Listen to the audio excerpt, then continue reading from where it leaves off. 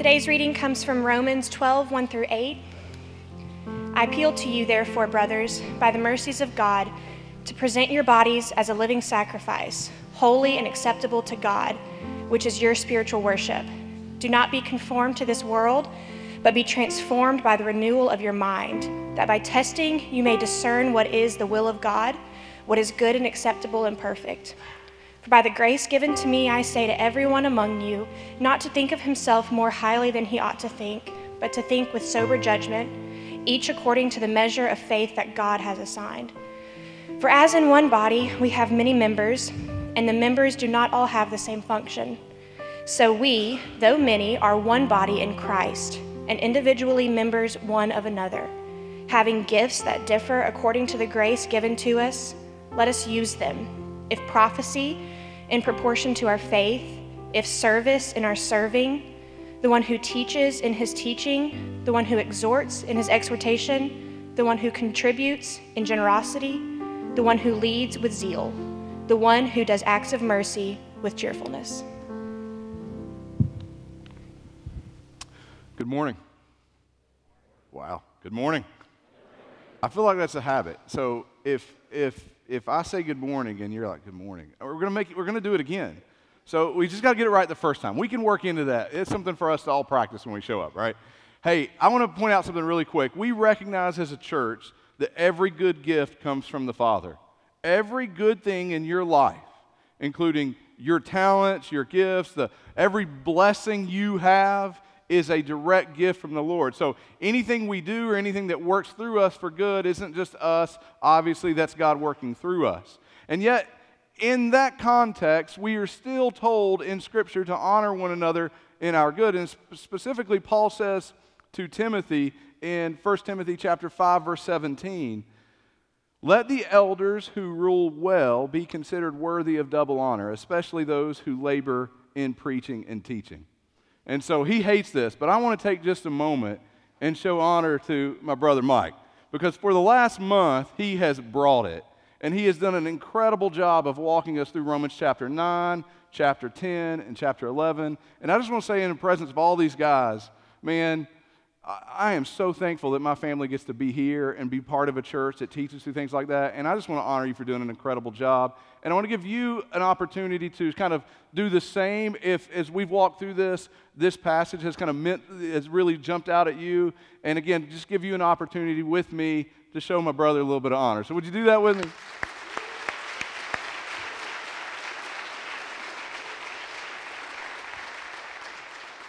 You hate it, but it's biblical. It's right there. I just read it to you. You hate it.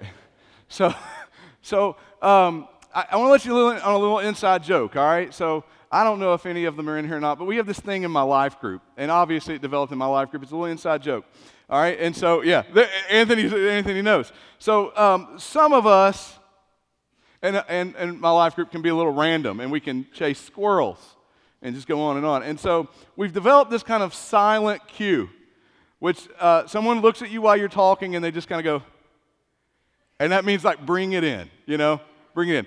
I'm going to regret telling you this, but I'm going to guess there's going to be times this morning you're going to look at me and go like, bring it in a little bit, all right? So I'm owning it. There's a lot here, and we're not even going to get through all of it. We're just going to get through what we can, and we're really going to walk through Romans chapter 12, which is a point of transition. And I'm going to take this time to really try to set up the transition and the context for the transition as we go through the next few chapters in Romans. In Romans 1 through 11, we really focused on justification, conversion of the believer, God's role in that, our role in that, really, if you will, the truth concerning our position in Christ. So the truth concerning the Christian's position in Christ. But we're going to pivot and we're going to change here in chapter 12, and we're going to begin to see what we're called to. We're going to see Paul begin to speak to our pursuit. Because if these things are true about our position in Christ, man, it will change the way we live our life. It is practical and applicable, and we will live different. And so what's going to happen as we get into chapter 12, we're going to begin to talk about the Christian life based on these truths that we've unpacked for the first 11.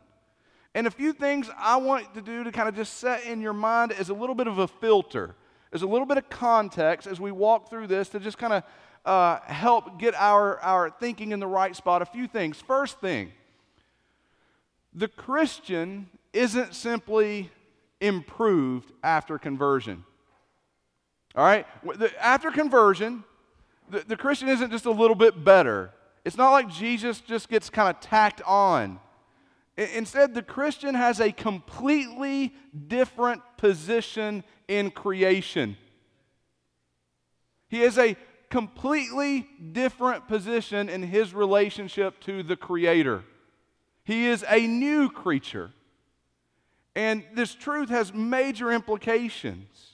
And so, if it is true we are a new creature, we have a new position and a new standing, it changes the way we live.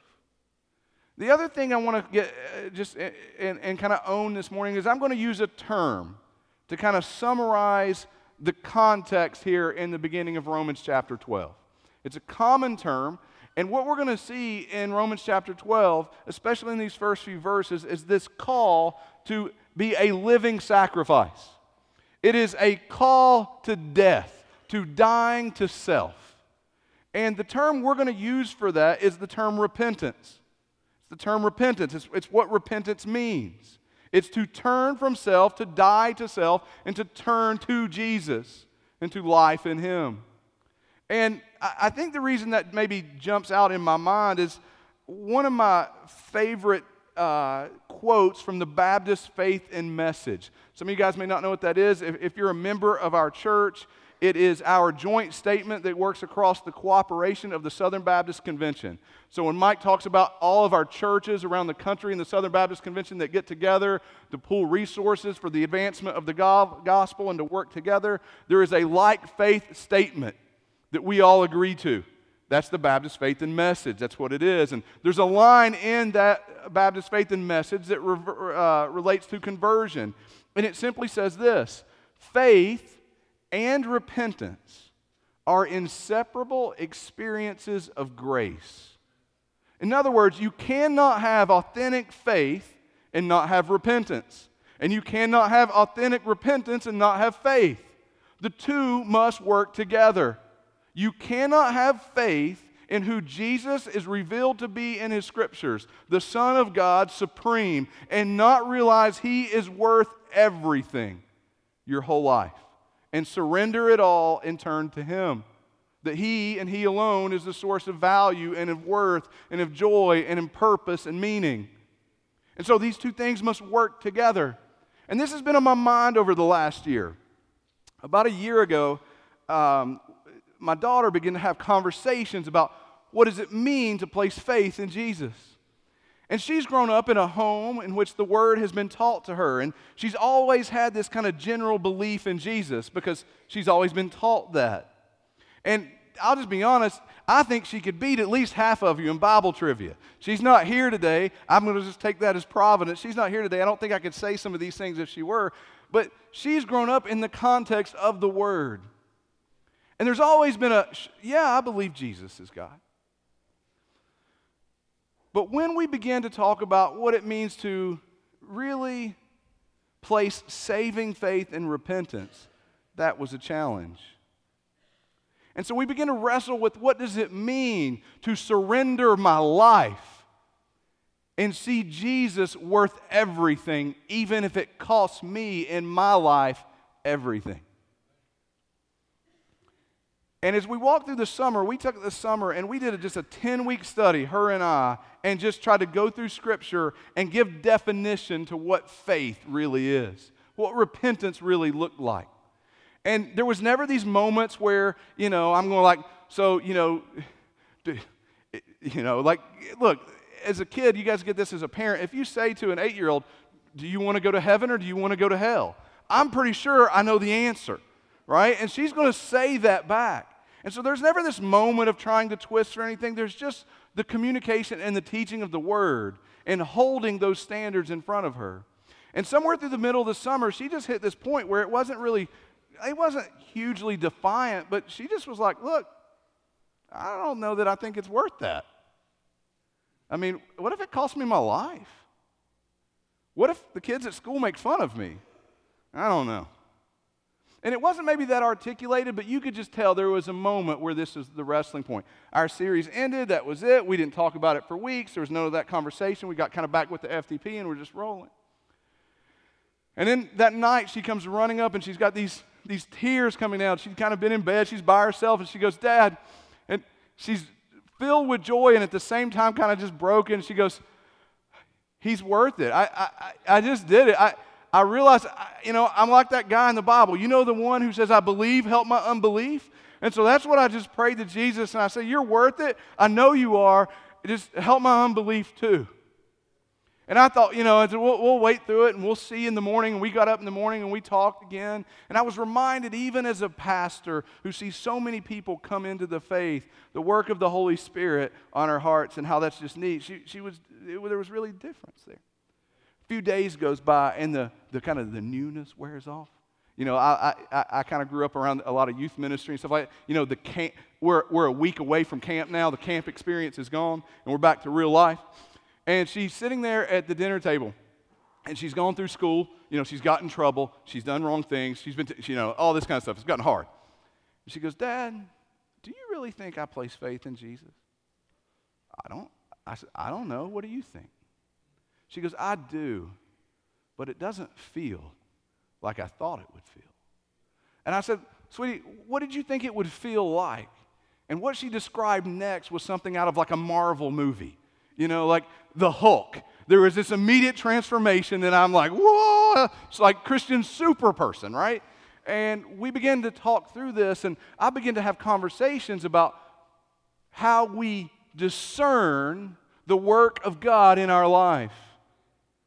And I was reminding her that there will come a day, especially because she has my DNA, where she will not remember what she said that night, what she was thinking.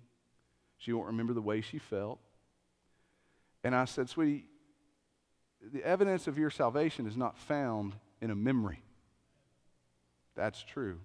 Some of us have bought into that lie in this room.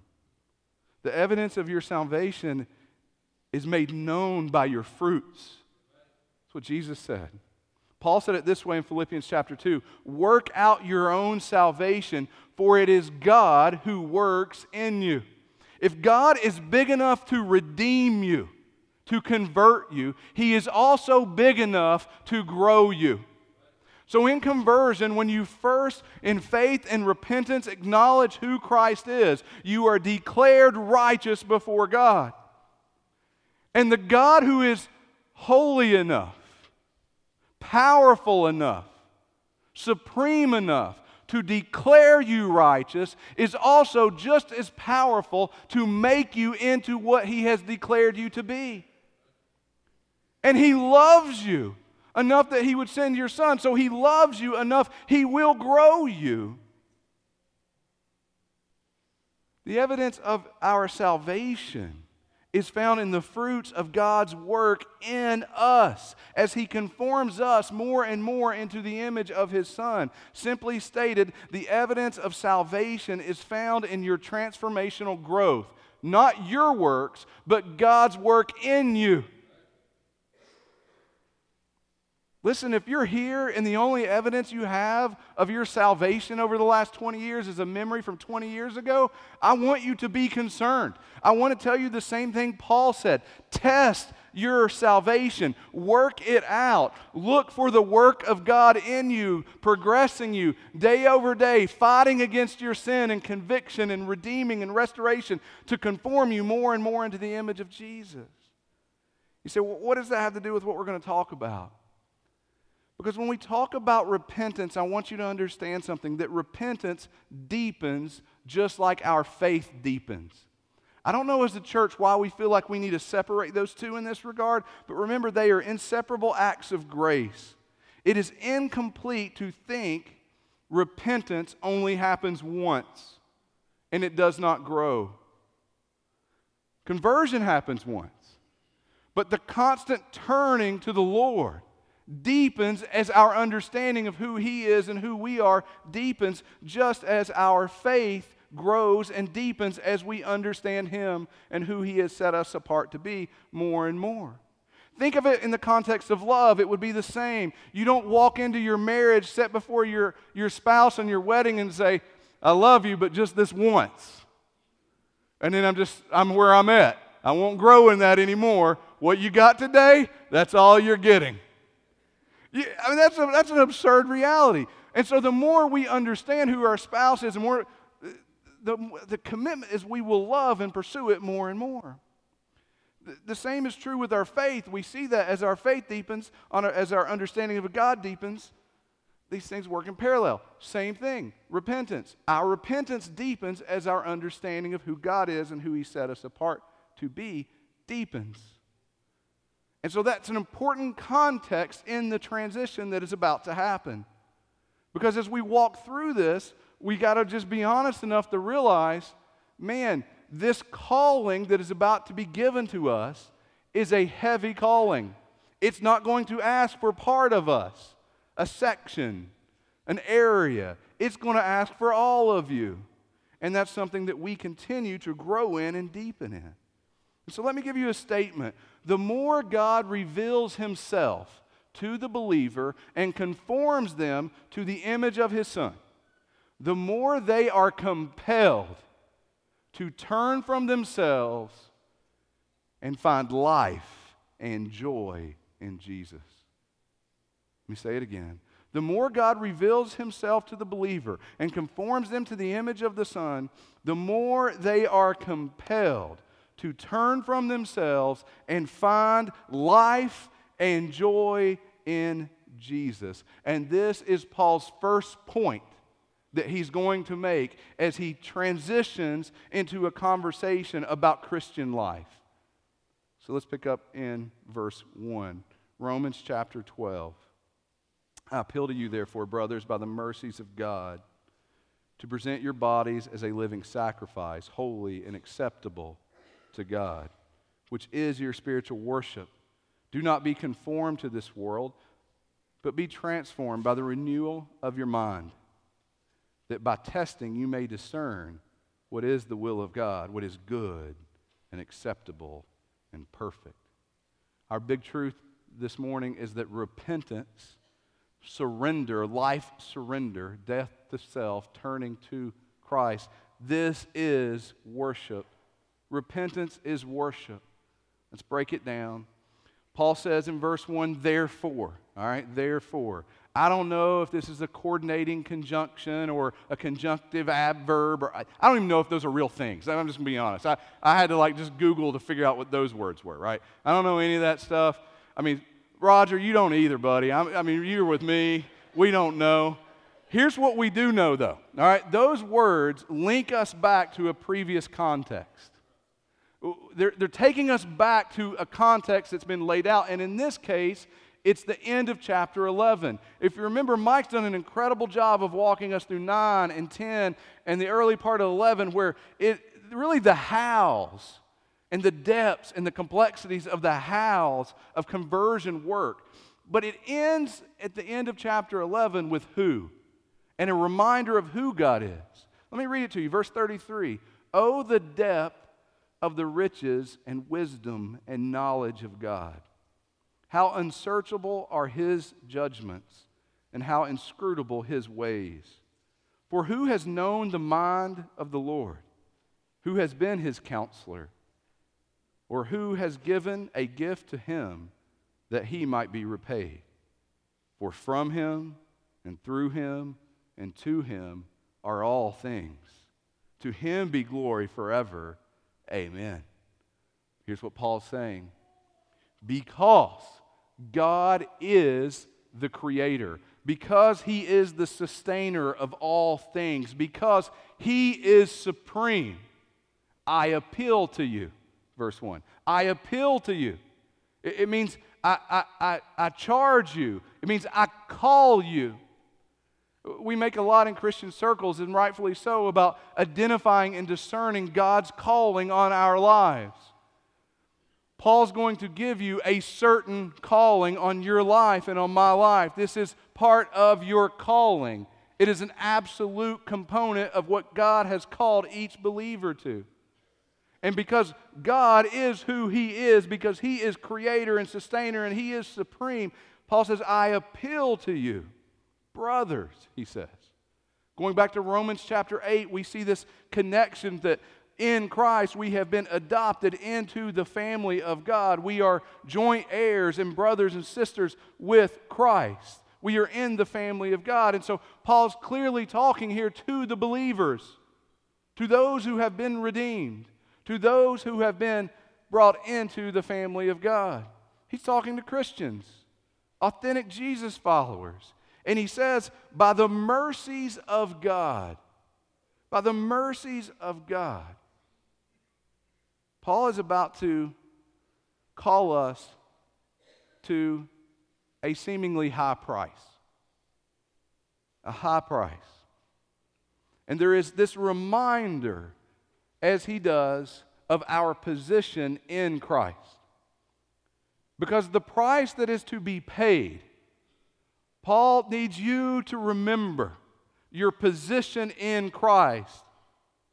Because you, left to yourself, cannot pay the price. And it is worth it, Paul needs you to know. It's worth it.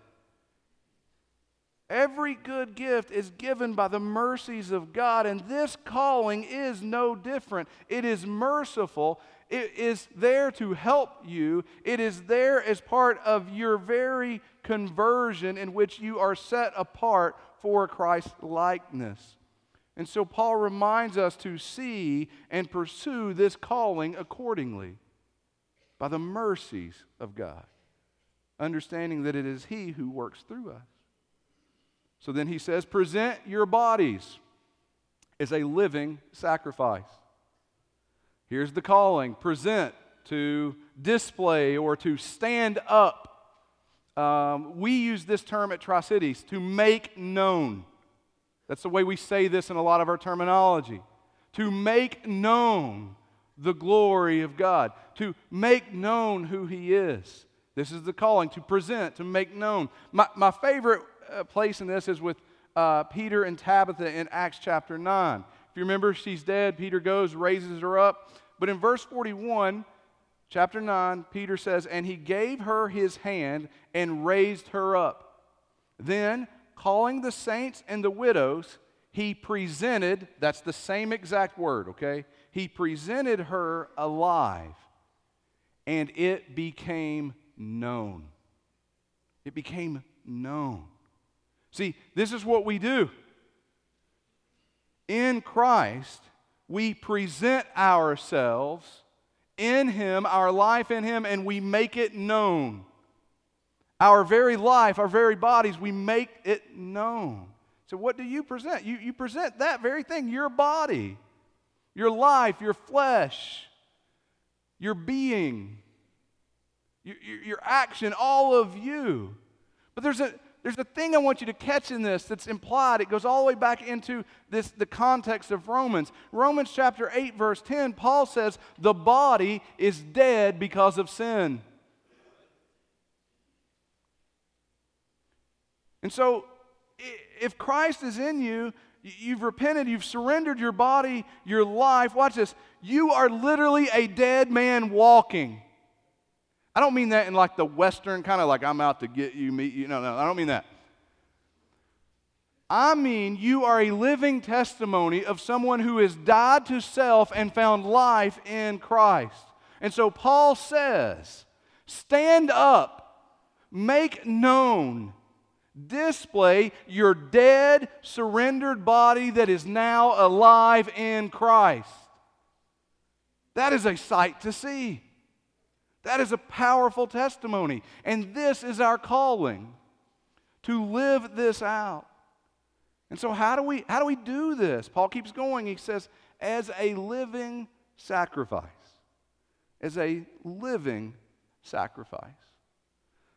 Living in surrender, living out our repentance. Finding Jesus worthy of our life. Not tacking them on, but surrendering all of it. All to Him I owe. All of it, because He is worthy. A living sacrifice. There is probably a tendency for us today when we read back into this passage to read sacrifice as just a small surrender or a partial surrender or something, but in its context, it is a picture back to the Old Testament sacrificial system. It is a blood sacrifice in which an animal would be killed. And its blood, its very life, would be a picture of atonement for the people. This is not a part. This is life. All of it. And for us as believers, I want you to catch something. We see this differently. We're here with Paul. On the back end, we realize that Christ, the Lamb of God, was slain. He gave His life that we might have life in Him. He took our death and gave us His life. And in so doing, He redeems for Himself a people through faith by the grace of God. In the context at which this is written, I honestly think Paul has to make sure that the word living is in there. Because the way they would have read it was such a life for a life sacrificial picture that it really would have came into question, should the believer lay down their life, their physical life? Should the believer commit suicide in order to sacrifice their life? Is this what it means to actually die to self? And so Paul says, no, this is a living sacrifice. And it gives context back to what Jesus even said, in which Jesus in Luke chapter 9, verse 23 says, take up your cross and follow me. And in that day, again, a cross just isn't some small sacrifice. Watch this. The cross is a symbol of death. A painful death, a suffering death, a death that is hard. But it is life death. It's not just a component. It's not just a portion. Jesus says, die to self and follow me. It's right after that He goes on into verse 24 and he says in this context, for whoever would save his life, try to hold on to it, will lose it. But whoever loses his life for my sake will save it. I want to chase a side note. I want to make sure you catch this. Sacrifice isn't easy. It's always hard. It's always hard. And we are so selfish. We are so self-centered. And it's hard for us in just simple things. Jeff was in the first service. I remember about a year ago, Jeff and I are going the back way over to get lunch through Gray.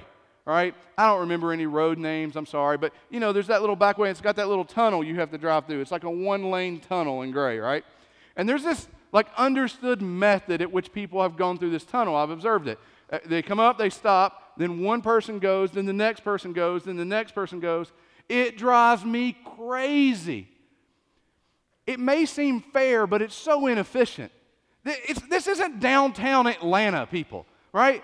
Just let one group of cars go, then the other group of cars go. Why are we doing this? It takes long. Anyway, so it bugs me.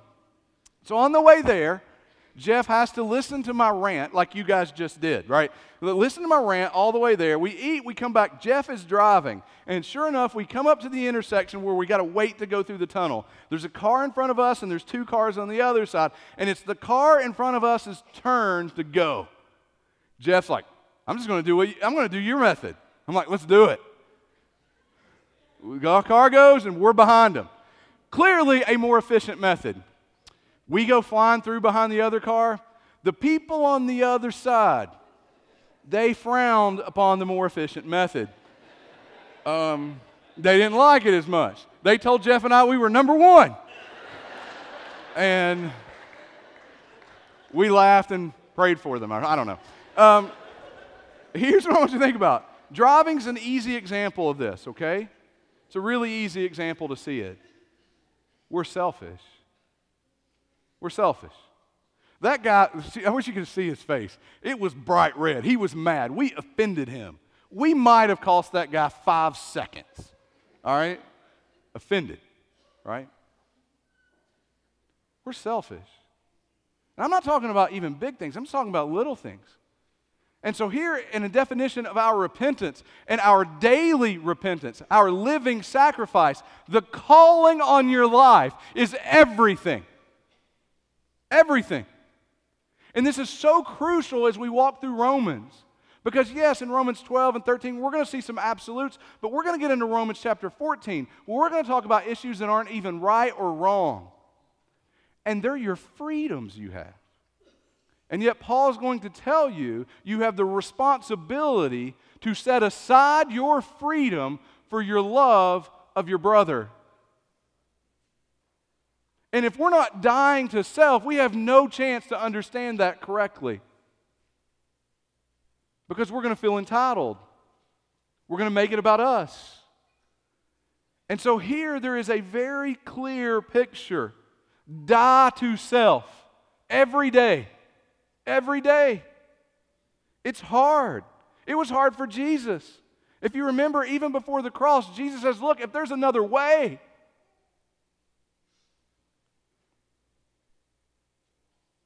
we still fight our sin and our temptation, and there is a war in us.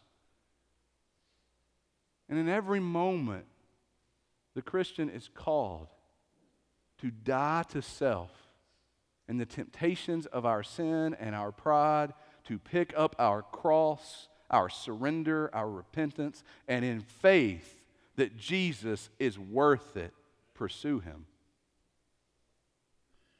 Because this is our spiritual worship.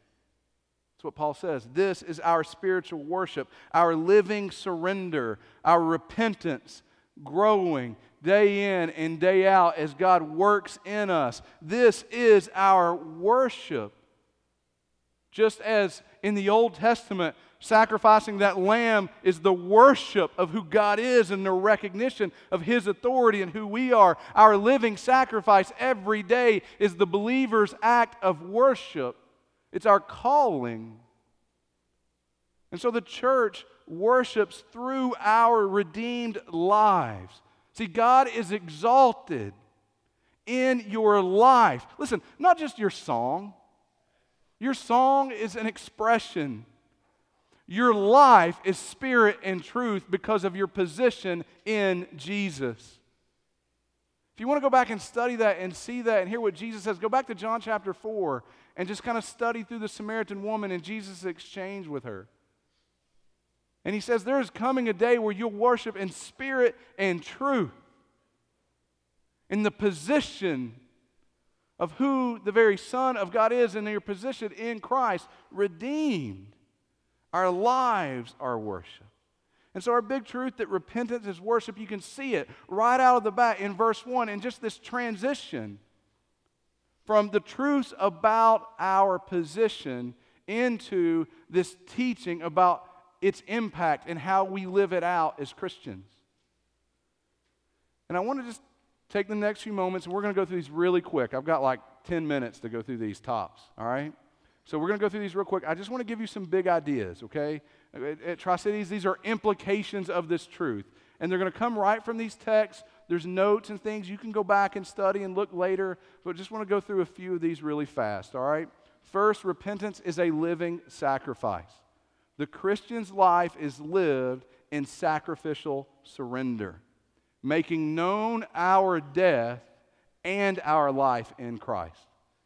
It's the picture of baptism, right? Repentance, second, is exalting. It's exalting. It is our spiritual worship. Our repentance makes much of the Creator, makes much of the triune God. The Christian's surrender, the turning, is exalting. Because worship isn't just something the Christian does. Worship is also who the Christian is, his very position in Christ. And so our surrender to that is our act of worship. Third, repentance is countercultural. It's different. As we get into verse 2, Paul shifts and he's going to give this do not, be, then. And it's a great little outline for you to go back and study. First, he says, do not be conformed to this world. The Christian's life is set apart from the world. You're not going to conform to the world and faithfully die to self, because that's not the way the world works. It will not value such a worldview. And so you will be different, and there will be a price paid. There's a promise in Scripture. Paul says to Timothy that all those who pursue godliness will be persecuted. That's a promise. It's prescriptive. It's in Scripture. So yes, you're promised good things and things that are worthwhile. You're also promised persecution if you die to self and pursue godliness. This is there because of who you are in Him. Because repentance is countercultural. Fourth, repentance is a new way of thinking. He says, don't be conformed, be transformed by the renewal of your mind. That by, or that, it's kind of the same thought, then by, or that by. Testing, you may discern what is the will of God, what is good and acceptable and perfect. The Christian is transformed by truth. Let me say that again. Everyone hear this. The Christian is transformed by truth. We are discipled and we grow by the truth of the revelation, God making Himself known, of who God is. That's how we grow. That's how we're transformed. And we have become a culture of lazy thinkers. We are. We just are. And we have to acknowledge it. That's me, that's you, and that's been that way for a long time. Who pridefully excuse themselves from the pursuit, from the death to self, to be conformed by the renewing of their mind, to think differently, to set aside the margin and the time to contemplate and meditate, as Scripture clearly calls us to, on the very character of who God is and who He has set us apart to be. One of my favorite quotes is from C.S. Lewis. It's in one of his books called The Screw Tape Letters. It's about these demons, and they're having these conversations about how to essentially keep the gospel from believers. And one demon is talking to another, and I've shared this before, but it's such a good quote. He says, "Your man has been accustomed, ever since he was a boy, to have a dozen incompatible philosophies dancing about together inside his head. He doesn't think of doctrines as primarily true or false, but as academic or practical, outworn or contemporary, conventional or ruthless. Jargon, in other words, slogans, not argument, is your best ally in keeping him from church." Here's what C.S. Lewis is saying. In the context of fighting against you and what God's doing in your life, the greatest thing is for you not to think, for you not to meditate on who God is. But God has clearly called us to be transformed by the renewing of our mind. This demands repentance and change. To be transformed is to be changed. It means you have to think differently. You can't be conformed to this world. It demands practice, testing, debate. It's a do. He says, do this. Be this. And there is a result of growing discernment that by or then you will be able to discern, to know what is good. This call to meditation is vital for our lives. This is not intellectualism. That's an excuse. I don't want to hear that. I grew up in East Tennessee. I remember when I grew up, any engineer who had a degree, because I grew up around Eastman, right? If you had a degree, you didn't have any common sense. That was just the known thing about engineers, right? I heard that all the time, as if getting a degree made you have no common sense. You know what that was? That was people who didn't have degrees who wanted to defend themselves and that lack of effort to lower somebody else rather than say, I appreciate the gifts and the pursuit they've gave. And we do the same thing in the context of the church. And again, I'm not talking about degrees. I'm not talking about some pursuit of the study of Scripture so that you win some kind of game of Bible trivia. I'm talking about the study and the meditation on the truths of God's Word that point to life change, that direct us to live differently, to think differently, to adopt a different worldview, to love our spouse differently, to raise our kids differently, to go out on mission with more boldness and more faithfulness. And in the beginning of this, calling is to be transformed by the way we think. And it's a big deal. It happens throughout Scripture. Paul says it in Colossians this way, and I could pick a number, but I want you to hear the parallels to what we've talked about this morning. In Colossians chapter 3, verse 1, if then you have been raised with Christ, if you've been converted and your position is in Him, seek the things that are above, where Christ is, seated at the right hand of God. How do you do that? Paul goes on, he says, set your minds on the things that are above, not on the things that are on earth. Now listen to this incredible context overlap. For you have died, and your life is hidden with Christ. Isn't that incredible? For you have died, and your life is hidden in Christ. Know your position, Paul says. When Christ, who is your life, appears, then you will also appear with Him in glory. So verse 5, put to death, therefore, what is earthly in you. Living sacrifice. Die to self and turn to Jesus. Not with part of you, with all of you. This is worship. This is your calling. And there is a huge part of that plays out first and foremost in the way we think and how we set our minds. And so as the team comes up, I want to just leave you with a few more practical things from this passage really quick. Repentance is practiced. Repentance is practiced. Man, I want to encourage you, go home, read and study verses 3 all the way through verse 8. You'll see this laid out, that God has equipped the church for one another, to serve one another. And that this repentance, this transformation of mind isn't just some kind of intellectual thing that floats around in our head. No, this is a worldview that leads to action. And one that has been uniquely set apart by God to work together within the brothers and sisters of the church for the advancement of the gospel and for the glory of God to be made known. You'll see a few things. God has gifted you. Verse 3, God has assigned. Verse 6, according to the grace given to us. Verse 4, for a specific function. Paul says the same thing in 1 Corinthians chapter 12, verse 18. But as it is, God arranged the members in the body, each one of them as He chose. So don't think more highly of yourself. Whatever gift you bring to the body, it is a gift given to you by God. It's His work through you. And not only that, you are not independent. You are a part of a body. God has connected you to one another, for one another. Verse 5, though many are one body in Christ, individually members of one another. He says it this way in 1 Corinthians 12, verse 7, to each is given the manifestation of the Spirit, here it is, for the common good, for the good of the body. So don't think more highly of yourself. Understand that you have been gifted and set apart to work together, to fulfill the calling of dying to self and making known your life in Christ. This is the context in which the spiritual gifts are laid out here by Paul. It's powerful. Think on these things. Repentance is personal. It's personal. Verse 1, this begins, I appeal to you, brother. You.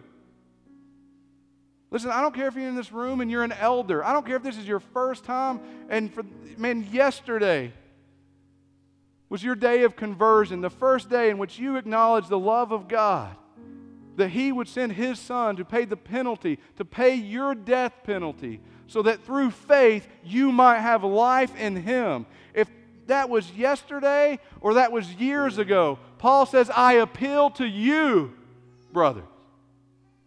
Live your life as a living sacrifice. This is your calling, not for a part, but all of it. And don't for a second feel like God has robbed you of something, that He's taken something from you, because that's not true. He's given you everything in His Son Jesus, and that's what faith declares.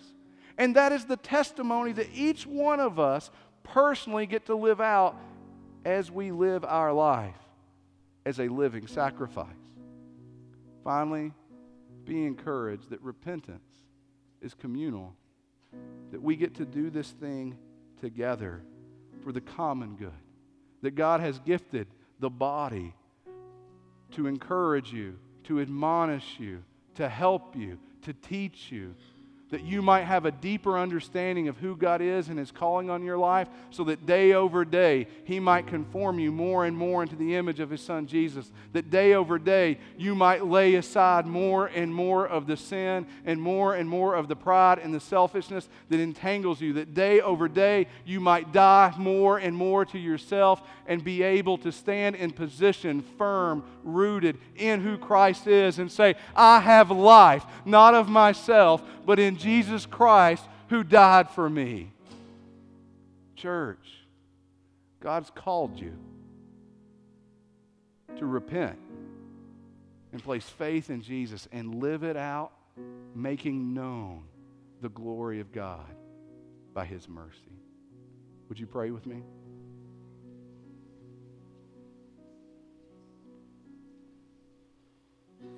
As we begin to pray, if there's anyone here who's never acted in faith and repentance, who's never deemed Jesus worthy of their life, I want to encourage you in just a moment when we sing. I want to ask you just to go out these doors to your left. There's an area called the Hub. Just say, man, I'm wrestling with some of the things Daniel's talking about. Can we talk a little bit? Just go talk to them. But I pray for you that the Lord